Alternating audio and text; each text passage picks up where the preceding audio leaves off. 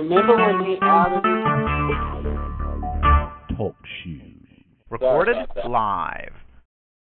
Sorry about that. Go ahead, Russell. Remember when Pastor Peters allegedly outed him for all of us to see? Do you remember that message he said? It's a metaphor for all of his seed line. In other words, it's not just one person, it's a group of people. Do you remember that sermon? Yeah.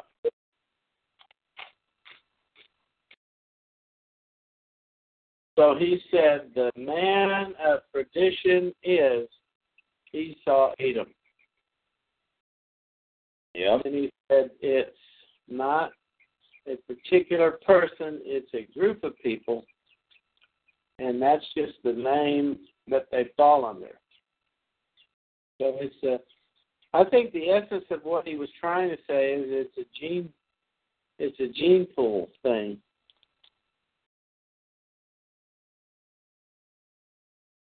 But behind it all, it was an adversarial gene pool DNA thing.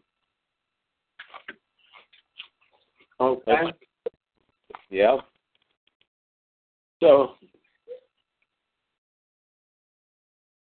they hadn't whooped us yet, have they? No. And you have to ask, why not? And there would be those that say, God hasn't allowed him to yet. He has his protective hand over us, I guess, but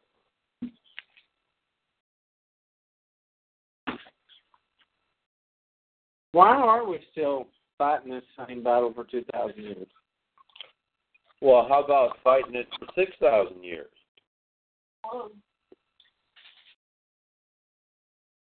Okay. Yeah. Right? Yeah. That even makes, when you put it in that perspective, that even makes this question even a more profound question, doesn't it? Uh-huh.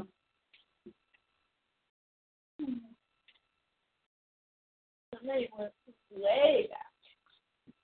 Good over evil. Well, then, if that is in fact the case, then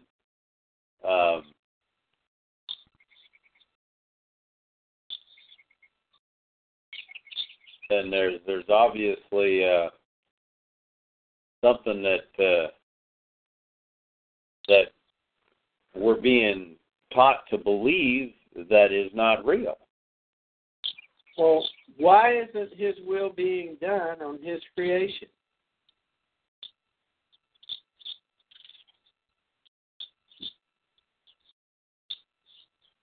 Because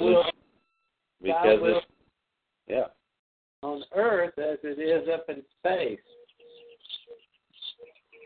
Why isn't it done down here? He created the planet. He created everything.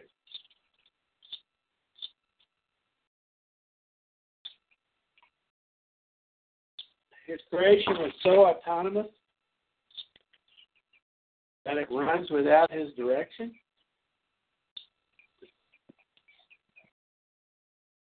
Now we beseech you, brethren, by the coming of our Lord Jesus Christ and by our gathering together unto him, that you be not soon shaken in mind or be troubled, neither by spirit, nor by word, nor by letter, as from us, as that the day of Christ is at hand.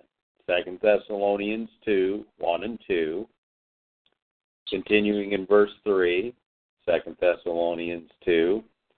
Let no man deceive you by any means. For that day shall not come, except there come a falling away first, and that the man of sin be revealed, the son of perdition.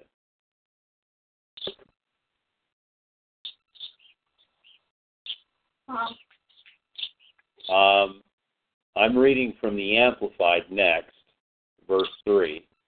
Let no one in any way deceive or entrap you, for that day will not come, unless the apostasy comes first, that is, the great rebellion, the abandonment of the faith by professed Christians. The man of lawlessness is revealed, the son of destruction, the one who is destined to be destroyed, who opposes and exalts himself so proudly, insolently above every so-called God or object of worship, so that he actually enters and takes his seat in the temple of God, publicly proclaiming that he himself is God.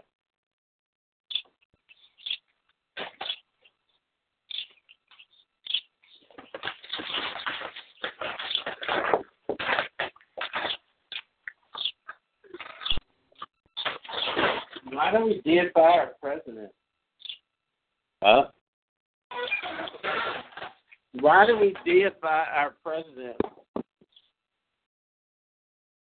Well, I would say that this is exactly what Paul is trying to tell you about, is that these things that we do exalt and put above God every so-called object of worship, so that he actually enters and takes the seat in the temple of God, publicly proclaiming himself as a God. Mm-hmm. I believe that it's pretty clear that this is what Paul is telling us.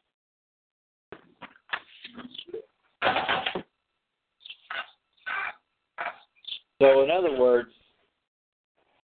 there's going to be a falling away. Well, how does this falling away occur?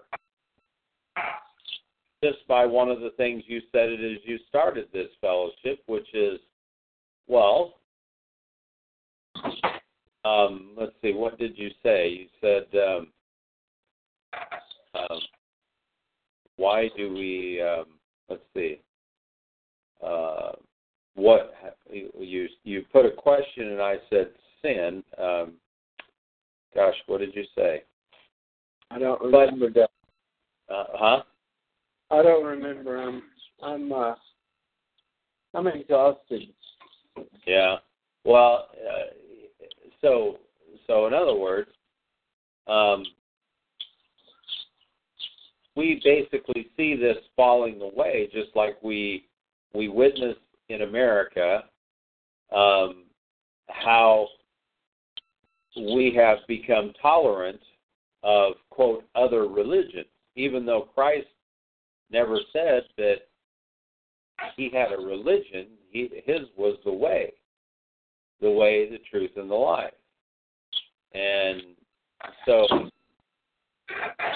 this falling away continues to be at our feet because we fall away from following after God. And that's the thing you were saying as we started, was that what was the biblical record, what's the history? God's people are up, and then they're down. Uh-huh. Oh, and yeah. It's always because of what you said. I said sin, and I guess I don't remember what you came back with or whatever. Well, I said the first thing that goes to our mind is we shift from him to us. Yes. We shift to where we take our eyes off God and we start thinking we're the reason everything's going good. And so we very gradual, incrementalistically, slowly start turning on God off. And then we look up at the end of the year and we say, oh my God, we have totally neglected you for a whole year. Or we don't even think about it. We just keep drifting away.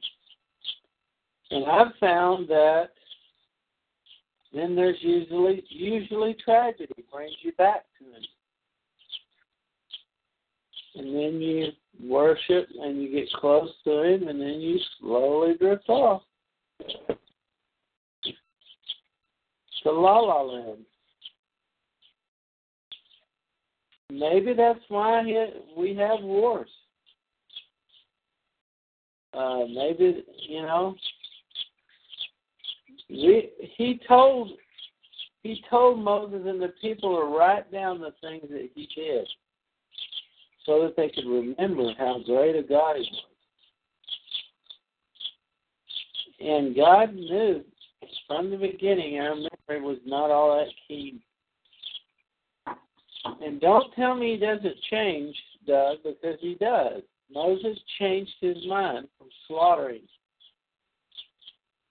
many, many people, starting all over again. Changed God's mind, yeah. Yeah. So there goes that business about people that say, oh, God never changes his mind. Yeah. You give him a good suggestion.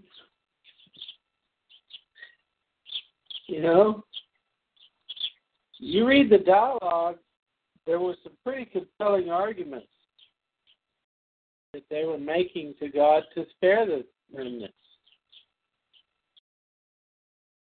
on a worldwide stage. And the argument was they appealed to God's purpose and plan. Mm-hmm. And His glory. His glory. Not theirs, not their plan, not their glory. Absolutely. Among all nations. And I find that terribly interesting to me. And to me, that shows you God can get right down in your life wherever you need him to get and be there. I don't understand it all, but I know he operates in a way that only God could operate. And people call it luck, fortune, a lot of things they call it.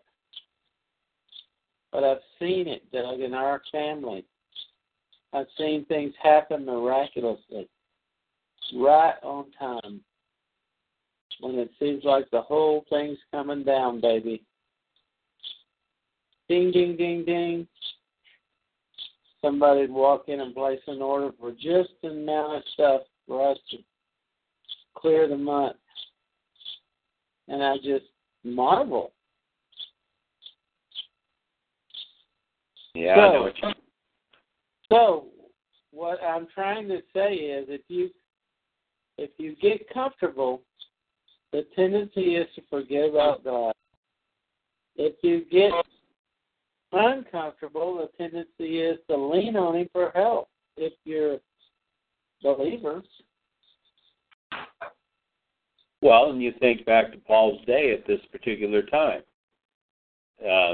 Paul is essentially reminding them of things that he's discussed with them before. And just as you said, Israel's up, Israel's down. We can observe that just as soon as Christianity was planted and rooted in that part of the earth, the globe, the world, then there was a defection.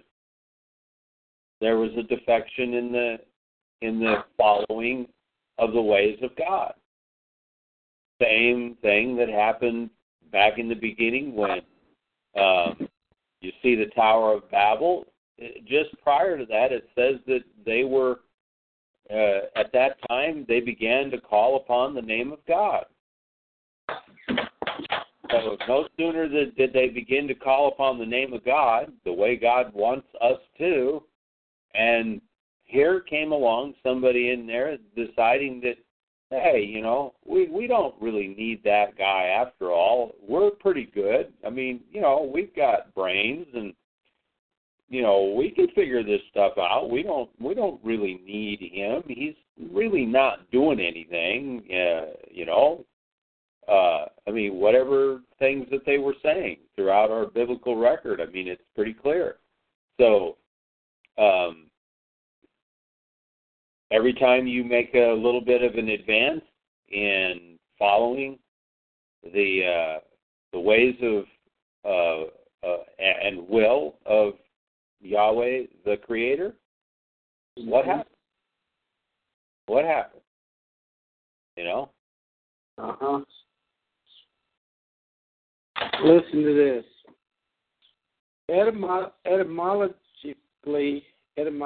Etymologically, the Catholic Church is the universal church comprising all Christians.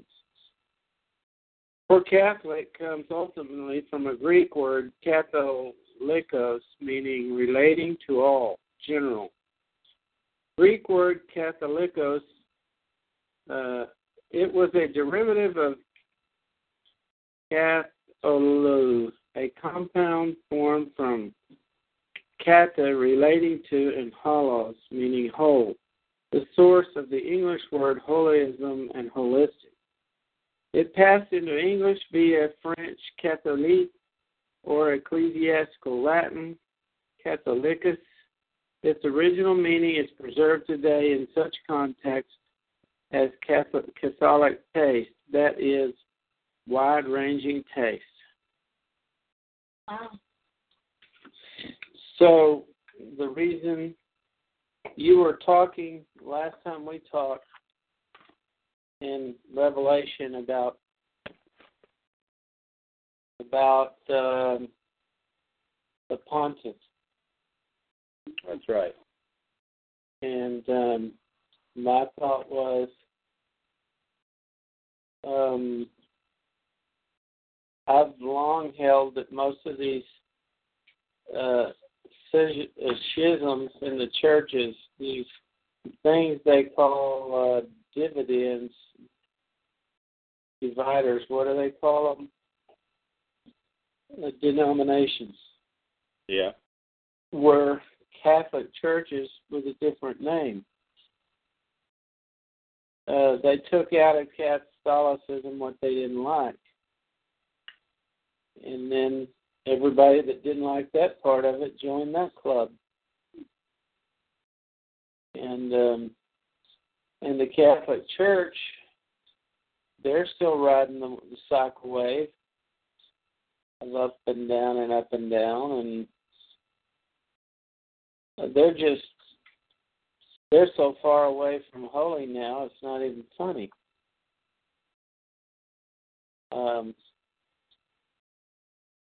But what I was getting to is back to what you were talking about.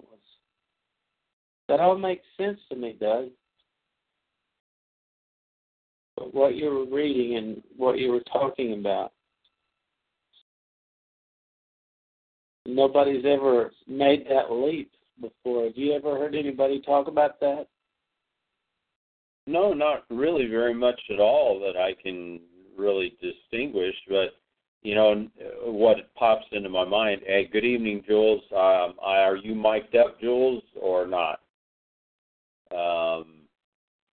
Must not be mic'd up. So chat room's open. You know, Russell, just one of these videos that was sent to me, it's a woman, like I said, talking about Islam and that it's not a religion. And, of course, she sounds very educated and so forth, right? But then she throws in, you know, Judaism and the Judeo-Christian. And right there, you know, here's this lady who is coming to an understanding about Islam and recognizing it as not a religion, which, you know, she doesn't really understand what she's saying regarding a religion anyway, because essentially, as you just cited, they're saying that Catholicism basically comprises the church, and therefore the first church. And, of course, they do claim that they are the Church of Peter. And, well, so the Jews also claim themselves to be God's chosen people. So they claim to be of the seed of Abraham. Catholicism claims to be the first church of Peter. So it's quite possible, is it not, that we have these apostasies or these pretenders, and certainly the fact of the matter is, yes, we do, and yes, they are. But as long as she views them as religions and doesn't really even fully understand what she's saying about religions at all, then she, again, is out here parroting. And, of course, I know I'm skipping here a little bit, but she, her whole shtick seems to be that she's going to come out and reveal the explicit sexual aspects of Islam. Well, this woman needs to be contacted and tell her to look into the Talmud for the explicit sexual aspects of Talmudism or Judaism. Because both of them are teaching that, acts of unspeakable natures are lawful with children and so forth. So she's got a long ways to go. But what bothers me is that one of my brethren sends me the thing, and I begin to waste my time in listening to it, and it would have been far better for that brethren just to put it in his hat that this lady needs a little help and send her on something to get her way outside the box. Since she's getting outside the box, let's get her way outside the box and get her on the real truth. And let's see if she comes against Judaism the way she comes against Islam. And you know what? I'll bet you dollars to donuts it would completely shut her down, because she has been taught and believed that Judeo-Christian ethics are the salt of the sea. Yeah, all I can think about that scripture where Jesus said, "You don't know me because you don't know my Father." That's right. And that's really hard, isn't it, Russell? Let's see. Let's use an analogy, you see, because we can put all sorts of stuff into that, all sorts of connotations into that, and dream up seed lines and everything else. And but the fact of the matter is, when you actually hear that, Russell, I just forgot what you just said. Would you say it again? Okay. What I was talking about was the Sanhedrin, the Sadducees, and the Pharisees. Yeah. Jesus was addressing them, and they were talking as if they really knew all about God. And he made the statement that you don't know who I am because you don't know the one that sent me. Okay, now that's what I want to stop and make this analogy. There are 7 brothers of a household. 5 of these brothers know their father and know what their father would do or would want done. And then you have 2 brothers who act as if they don't know their father nor his will. Is my analogy okay? Yeah. Okay. So when Christ says that, he's saying, you don't know my Father because you don't do what my Father says to do. And besides that, my Father can raise up stones to be his children. So that doesn't wash, that doesn't square. You know whether they are of the Father because they what? They do the will of the Father. Mm-hmm. They bear the Father's name. And that's how they know your kids. They act like you. That's right. Have you ever heard somebody say, does your dad know what you're doing? That's a good one, isn't it?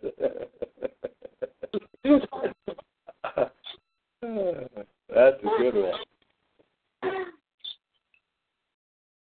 What would your dad think if he knew what you were doing now? Mm-hmm. And how about this? It's your dad. It's perfectly sensible, isn't it? Yeah. All I can do is say, well, he did help create me.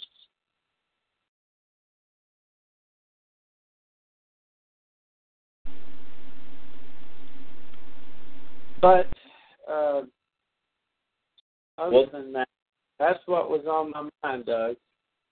Well, in AD 26, there was a temple built to Emperor Tiberius. The Roman Empire was filled with gods. So this Christian God, or this God of creation, this God of Abraham, Isaac, and Jacob, certainly wasn't any concern to the Roman Empire that was fully filled with gods. Religious dissent or discord in the empire was no significant concern. But disrespect or dissent of Roman political authority, that was an entirely different matter. And we know that from history, don't we, Russell? You and I have talked about, the Romans. They were law and authority. As long as someone expressed acknowledgement and obedience to Roman authority, and the Roman leader was equivalent to the many gods, or indeed as God himself, this is something that sons of Christ, sons of Abraham, Isaac, and Jacob, they couldn't acquiesce in. They could not accept. What the revelation to John conveys here at Revelation chapter 2 and chapter 1 is that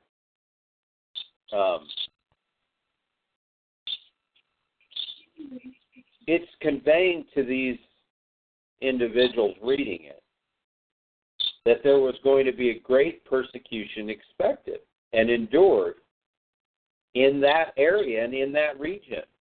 You got to remember that Rome was predominantly the region, right? I mean, it had taken over and consumed all of the other empires in the region. Mm-hmm. And so Smyrna means myrrh. It was basically a bitter aromatic gum used for ointments and other types of fragrant applications and stuff. And when you go to Exodus 30, verses 22 and 3, the myrrh was used in a sacred oil, and the scripture in Revelation tells us that tribulation was for 10 days. And, of course, we know a prophetic day was a year, or a day is a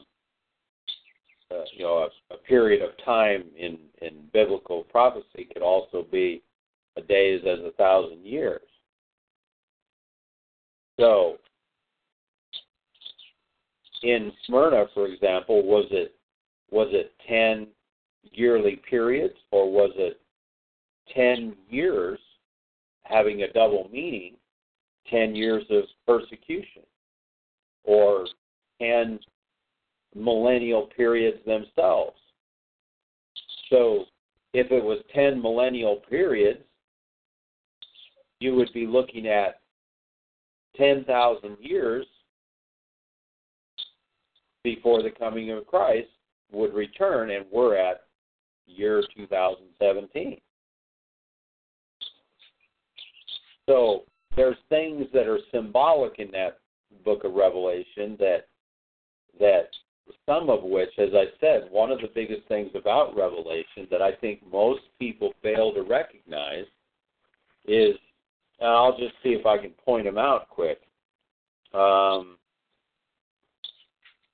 I think it's at least a half a dozen times that I recall, maybe more, Revelation 1:1, the revelation of Jesus Christ, which God gave unto him to show unto his servants things which must shortly come to pass.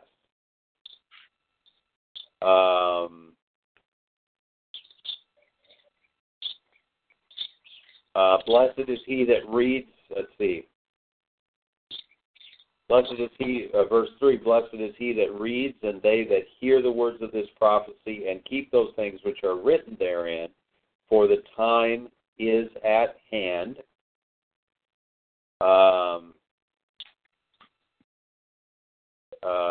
Jesus is a faithful witness.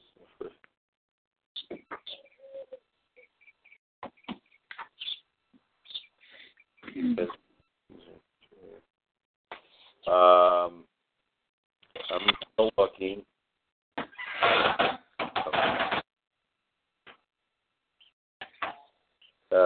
Still looking.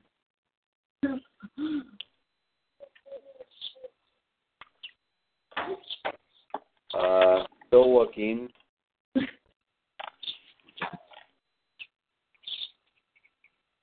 Well, my point is that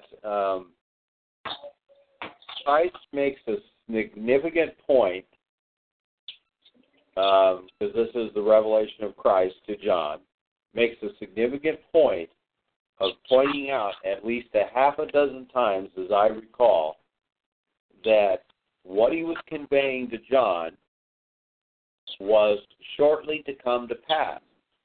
And another thing I want to bring to our attention about Revelation is Daniel was told to seal it up.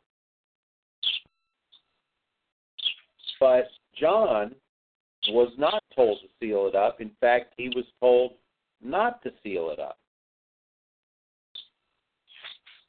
So, isn't that something that we need to pay attention to if we're going to actually understand Revelation and determine whether it's symbolism or determine whether it's already occurred or hasn't occurred? We have to take note of the fact that Christ is telling us at least a half a dozen times. I'm certain that that's something that I've put in my head. So between Revelation 1 and Revelation 2, I am pretty sure, maybe it's not, maybe it's throughout the whole book, but there are at least a half a dozen different times that what Christ is conveying is things that are shortly to come to pass. And again, he did not want John to seal it up. He wanted it to be known. When Daniel was given information by God, he was told, for some of it, to seal it up. It was not time, and it was to be revealed in time.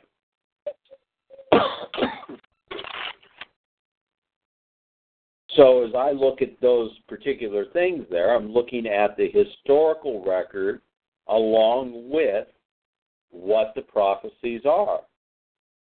And so in 64 A.D., what I was going to say first is that if it was 10 periods, we can actually look at what the 10 periods are, beginning with Nero.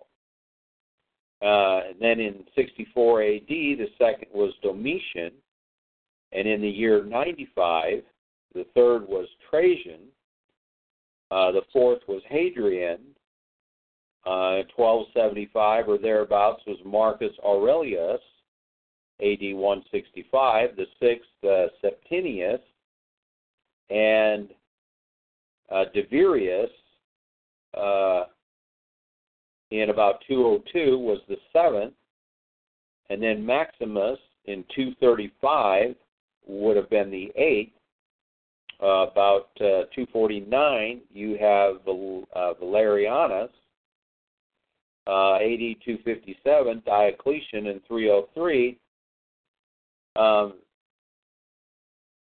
These are those 10 years in which the Roman edicts went out into effect to restrict the light or to extinguish the light of Christ's death, burial, resurrection, his words, his gospel message that you can come to the Father. You don't need to go through the clergy or the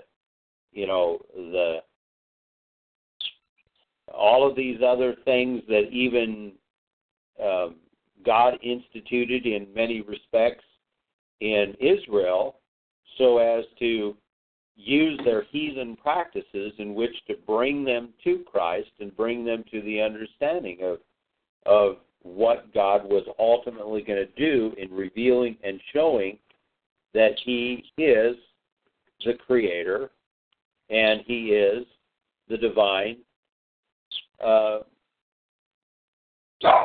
and true and only God, if you will.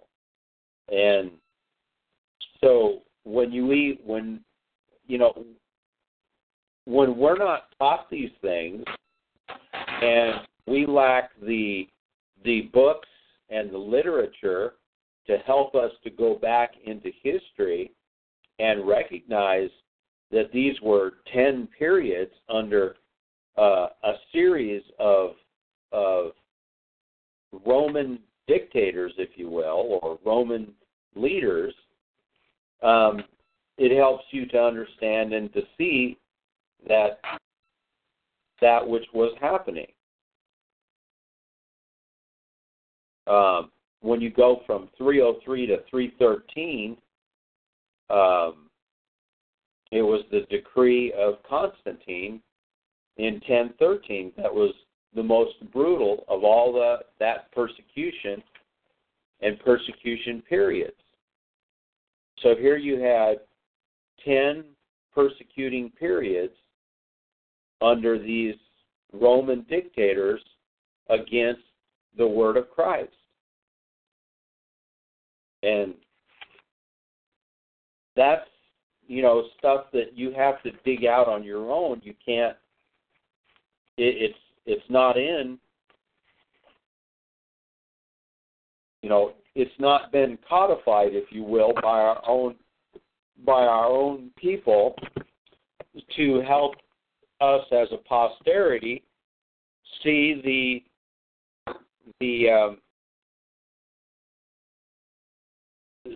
relation of the passage of time and these activities with the biblical record. And we know that from everything that we've been studying over the years, is that once we look at the secular or historical record in conjunction with the Bible, which is what archaeology does, in fact, and why a guy like Ray Kapp was so instrumental, and many others that preceded him, in showing the secular record was right in harmony with the biblical record. So now we've got before this Supreme Court, I find it interesting, we've got before this Supreme Court in the United States something that's very similar to what you found back in the Roman days, and that is that there is a case that's preparing. In fact, there was some oral arguments probably on it today. It was a case where I think one of the schools might have sued. Perhaps it was a religious school, because the federal government was giving monies, and monies were being used to provide safety type things for children, like on playgrounds, granulated rubber in play areas,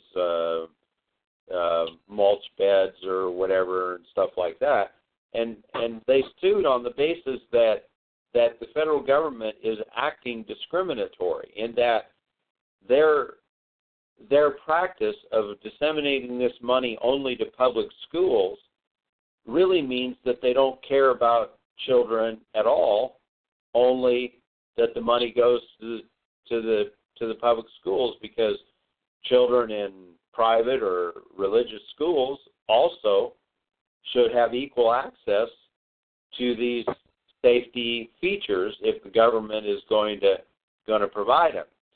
So my point is that all religions are supposed to be essentially this. I think the Supreme Court is going to find in this way is that they're all on equal footing under the law, whether religious or secular, and that's the effect of the freedom of religion. It's going to be a decree where we don't tear down the religious symbols and pagan deifications and the practices, but we wholly tolerate them.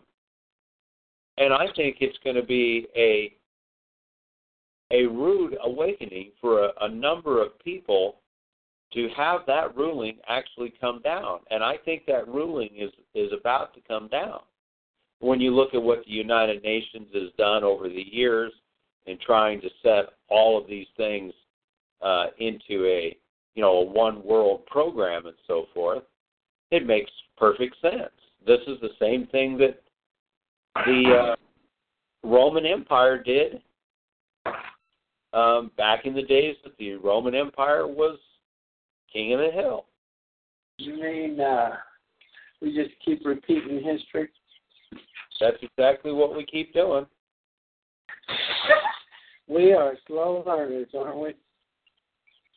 Well, we are slow learners for a multiplicity of reasons, I believe, most of which is this very thing that I'm talking about. History being taken away from us. Uh-huh. Take another walk around Zion.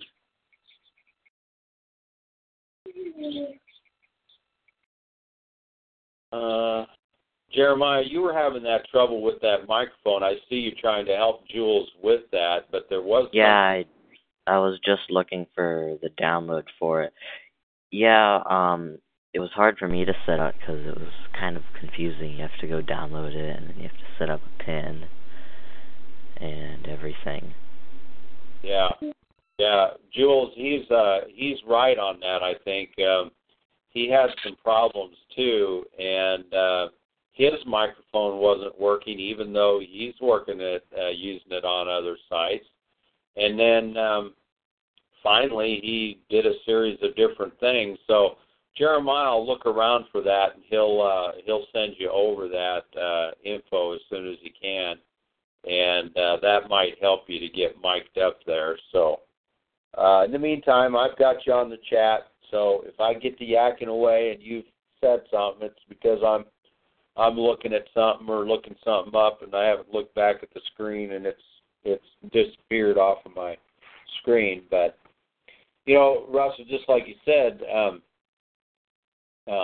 so what we find, just like you said back at the beginning, is Israel being up, Israel being down, and you put forth the rhetorical question, which is, why did that happen?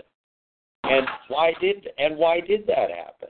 Every single time, what we see is God's people melding themselves into the pagan practices and systems of those around them. I remember doing an audio message or a message at one of the gatherings, and I used the word syncretism. And you remember that?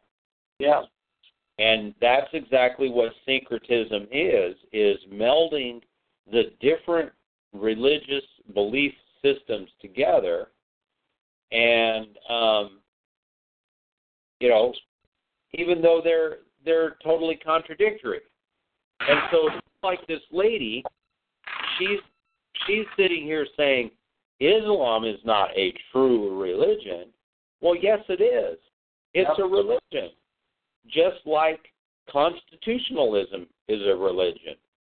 Just like the worship of money is a religion. Anything you want to put on it. Yeah. So what we see is the constant changing and modifying, and this lady seems to be wanting to stand up and say, no, I am not going to modify. I am not going to bow down to Islam, and I'm not going to bow down to Islam's, religious things, I'm going to stand up to it. And for that, many would say, good for her, including myself. But she knows not what she's talking about because she still is operating as a babe, and it's not a condemnation of her. It's what we find so often is that people will pick up on something and they want to run with that. Yep. And it winds up that they look worse than anything, because if I were to sit there and do a YouTube video now telling and showing people who are all over her video thing now and say, well, wait a minute, Judaism does the same thing. I can go to the different books of the Talmud. Let's just go to one and see what we can pull up. They're very similar.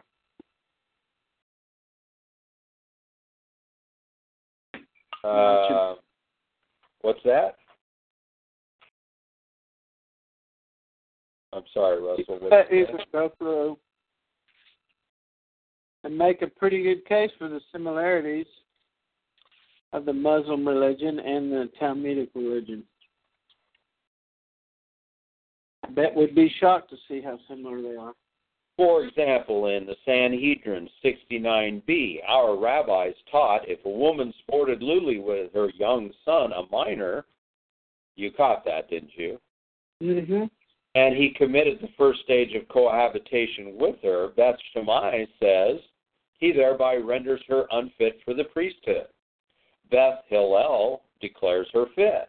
All agree that the connection of a boy 9 years and a day is a real connection, while that of one less than 8 years is not. Their dispute refers only to one who is 8 years old. I mean, come on, people. You know, that's as disgusting as anything she'll find in Islam. So she better get her video geared up and ready to go. Mm-hmm.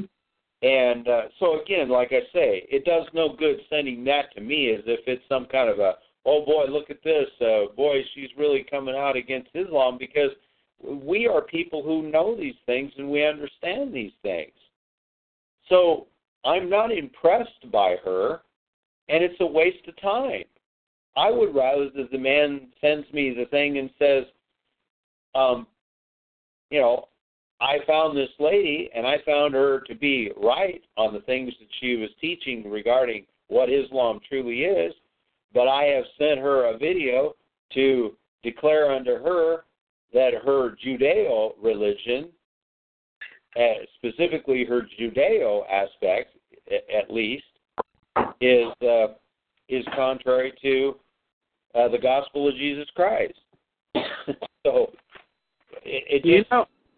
You know why most people don't want to accept the fact that they're of Abraham, Isaac, and Jacob, and that this other bunch is just a nation of usurpers that calls themselves the chosen ones? Because there's too much for them to lose. They just won't accept it because they'd have to denounce so many things.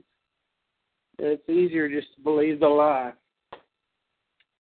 Do you remember what the pastor said once about a preacher that he had told him about certain things, and he goes, if I taught that in my church, they'd run me away. Right.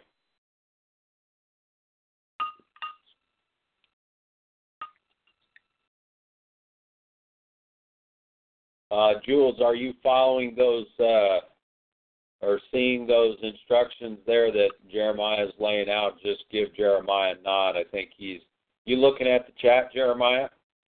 Yeah. Yeah, okay. Yeah, I was going to send a link, but it looks like it's account related, so you can't really send a link to it.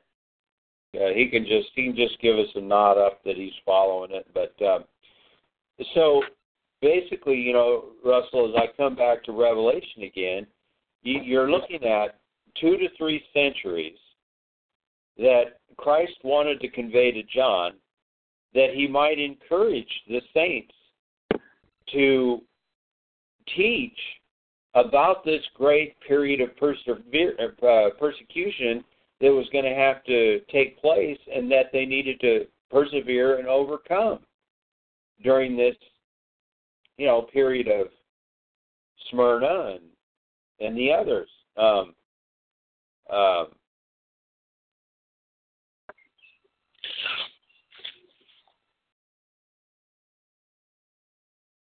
was thinking about, just in my head here, thinking about how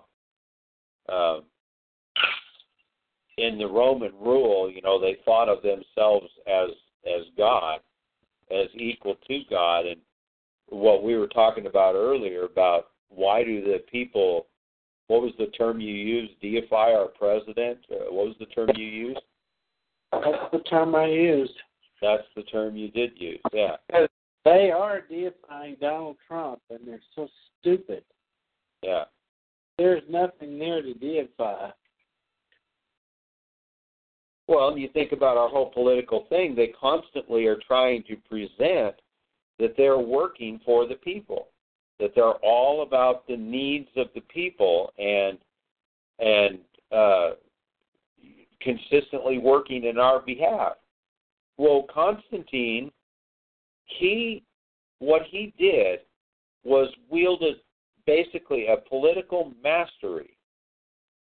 And he basically saw this situation and he says, I'm going to take this religion of this Christianity, or, if we can even believe that's what it was being called. I believe it was being called the way back then. And I'm going to mold this right into the Roman rule, and I'm going to reach out to these people, and I'm going to offer them a bone that, hey, I agree with them. I like the way they think. I like the way that they, perceive things. And so in so doing, he was able to swing a vast number of people in that realm to perceive him as positively, the person that was going to change the existence and stop the persecution. And so Shazam, he did stop the persecution. How did he do it? By melding them in with them.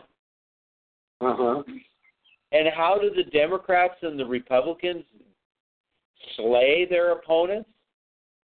By molding them into it, by convincing the people that they have what is needed and they have what is really looking after the people.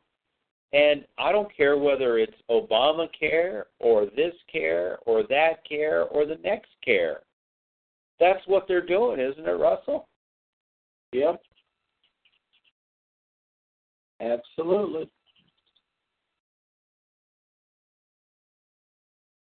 And suppose that you were Constantine and you needed to convince these people. What might you use? Well, I had a vision. And my vision was a cross.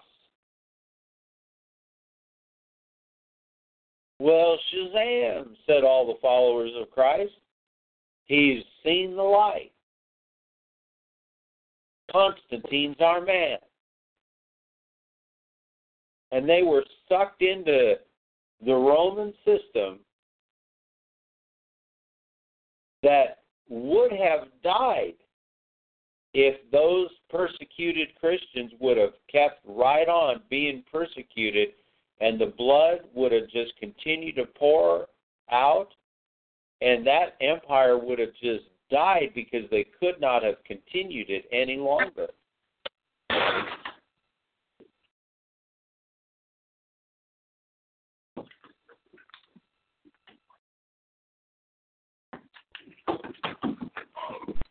So that's all he did, was he made out like he was a Christian. And that's when we got the Council of Nicene. So when we're in that third church there at Pergamon, Revelation 2, chapters 12 and 17, Pergamus, as I was saying there last week, was a large city generally ruled by the titled kings. And in 241 to 149 BC, Apollos ruled. You can look at the history of the Gauls, a part of France. 235 BC, they repelled the Gauls. They settled in Galatia. They were in the interior of Asia Minor. The king of Avalon came along then. They increased the territory in 197 to 159 BC with a Roman alliance with, I think it was King Avalus or Attilus. I forget which one it was now.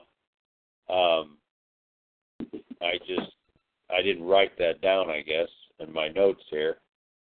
But they expanded the empire, with that alliance. And that they actually gave him a portion of the territory as a reward for his military service. And in the city of Pergamus, a 40-foot altar was erected and dedicated to Zeus, the Savior. Zeus, I should say, Zeus, I think they're probably used interchangeably. Uh-huh.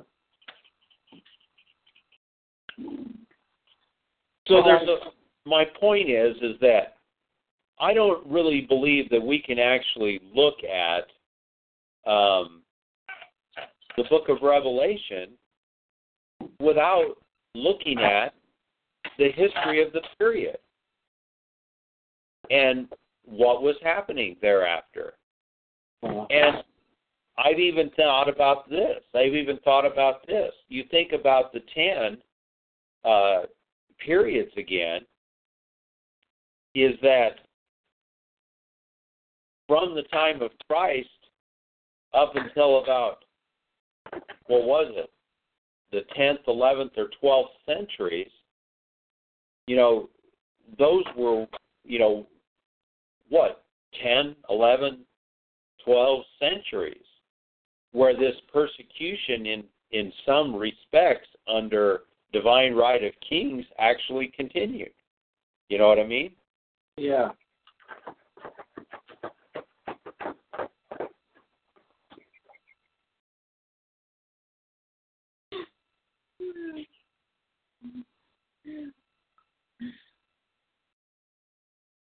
I don't know if I touched on this, but I also read in this various different texts I was reading from on this historical part, the Babylonian priests, after the fall of Babylon to meet the Persian Empire, they fled to Pergamus. Yeah, I did. I mentioned this the last time we talked. See, and Pergamus was this growing center of heathen worship. And so all of these Babylonian priests, just like who do we know today that migrated to the new growing economic center? Who was that? It was the Jews again.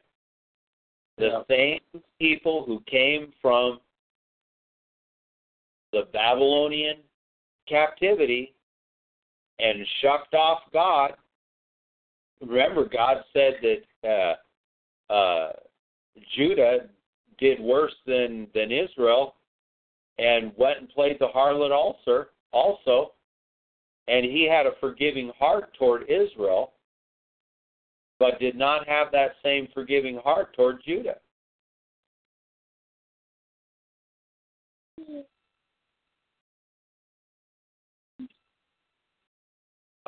The most notable aspect of Pergamus was the shrine to the god Ecclesia, the healer, and its symbol was the serpent emblazoned upon their schools of medicine. And what symbolism do we have today upon the medical establishment?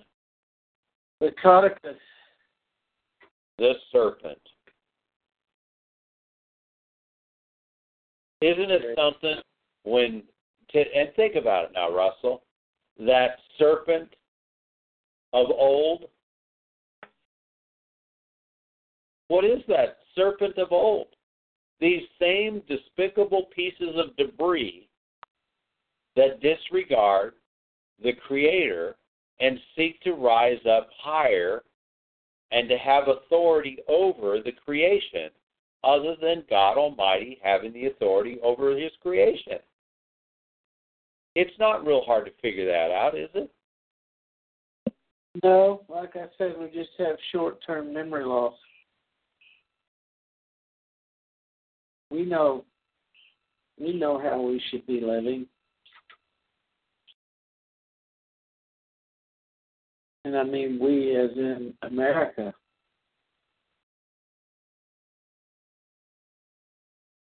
You know, think about it, Russell. What happened in America once these Jews started coming in? I'm glad you asked. And started to get involved in the economic pulse of the country. What started to happen and transpire throughout the country? Banking, entertainment, and the whole aspect of the medical world and the whole aspect of the legal world. So we had the amped up legal system, amped up medical system, and amped up entertainment industry, and the slow erosion of freedom. These people are genetically group thinkers. They hate the individual. Everything's communal. Isn't the truth about them is that they want to position themselves as gods? Oh, definitely. Supreme Court. Yeah. Right. They are the ones who we look to for everything economic. Just as you said, they get involved in the banking. Mm-hmm. And they get involved in, as you said, entertainment. Well, what comes along with entertainment? Vices of every kind. Yeah. Oh, yeah. They introduce them through the entertainment. Absolutely. And so now, you see, along with these vices of sexual deviation and so forth, they can provide healing for those, can't they? Yeah, they're amazing people. No doubt about it. So they have a medical establishment now to what? Heal the people. Mm-hmm. They are as gods. Yes, because they have benefits to offer, don't they? That's exactly right. And all of the benefits that they claim to have to offer, you can look at every one of those benefits and what happens. There are no benefits at all, are they? They're a lie. They're an absolute fictitious bunch of hogwash. Social Security has not done. I'm telling my wife, they tell you now that you need to go see your primary physician once a year for a checkup. Don't they? Yeah. Well, lousy be. Imagine what that does to their bottom line. The mammogram thing, it's a hoax. Ooh, I see something there. Okay, you're going to have to come see me 6 more times. It's like a chiropractor. I'm going to have to adjust you for the next 12 years. Now, is it any wonder that the religious community says, we need to heal these diseases?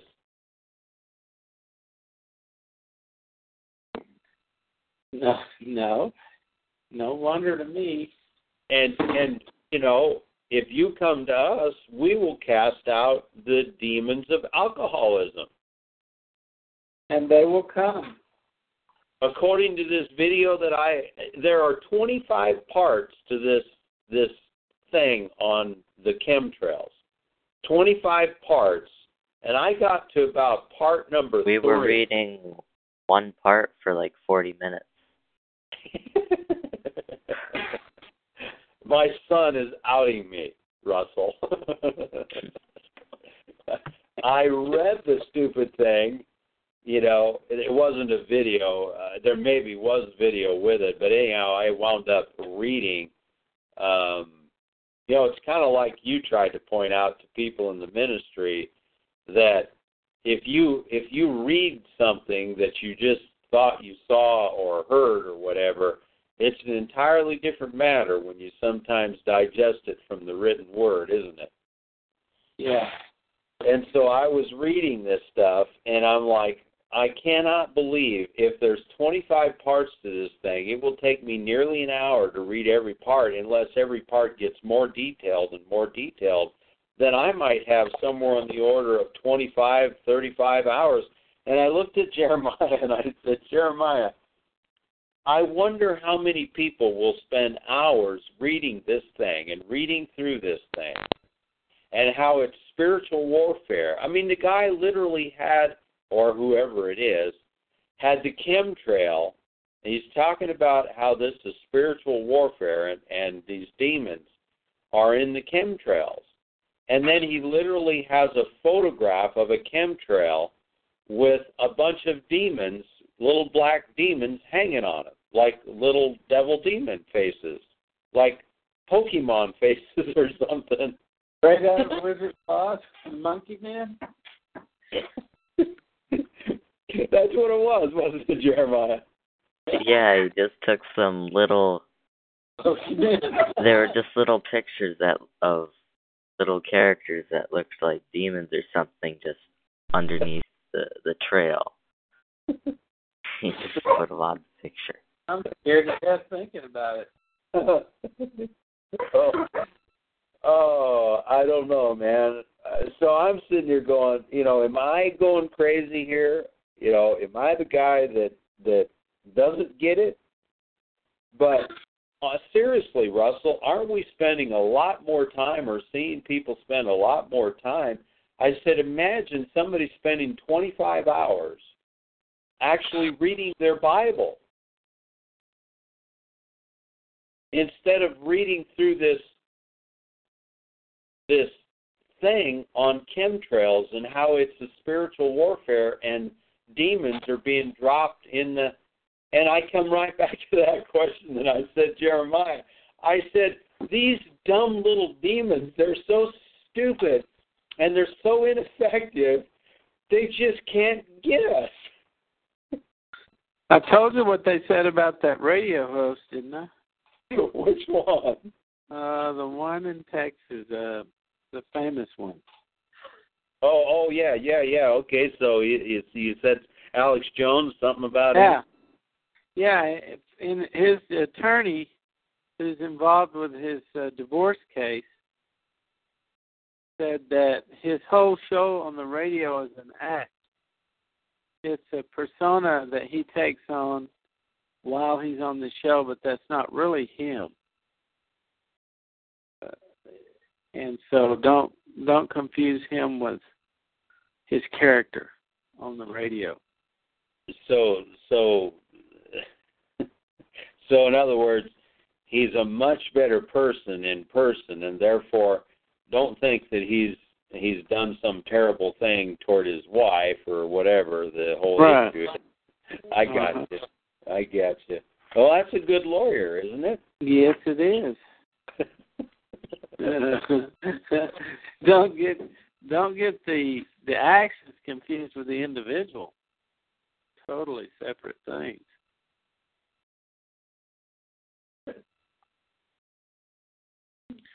Yeah. Well, Doug, yeah, I know it's getting close to 9. I've had a challenging day, and I'm about ready to go up there and call it a day. Yeah. Well, we'll just put that in prayer then.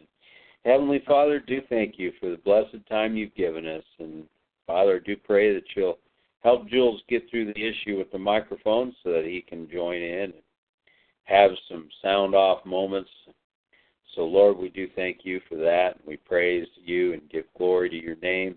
Father, we pray that you give Russell good rest this evening as his day has been long, his day has been full. And, Lord, we just continue to ask for you to be with us. Give us comfort and wisdom, guidance, direction. Give us peace in this madness that is all around us, Lord. Those who imagine a vain thing, there is no God. And that's essentially exactly what they do, Lord, every time. Every time they reject the truth of your word and your wisdom, is they reject you and say there is no God. That's exactly what it is, Lord. And so, Lord, deal with them. Amen. Guide us, keep our eyes open to them, and be confidently aware of them. They're everywhere, Lord. The despisers of the gospel of Jesus Christ. So, Father, keep us wise, keep us sharp. By all means, continue to pour your Holy Spirit upon us.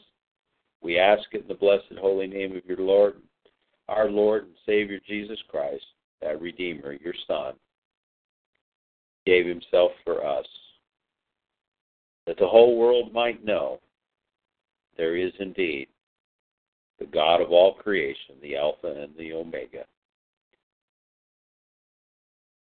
Asking these things in the blessed holy name of the Lord Jesus Christ and give you thanks for him. Amen.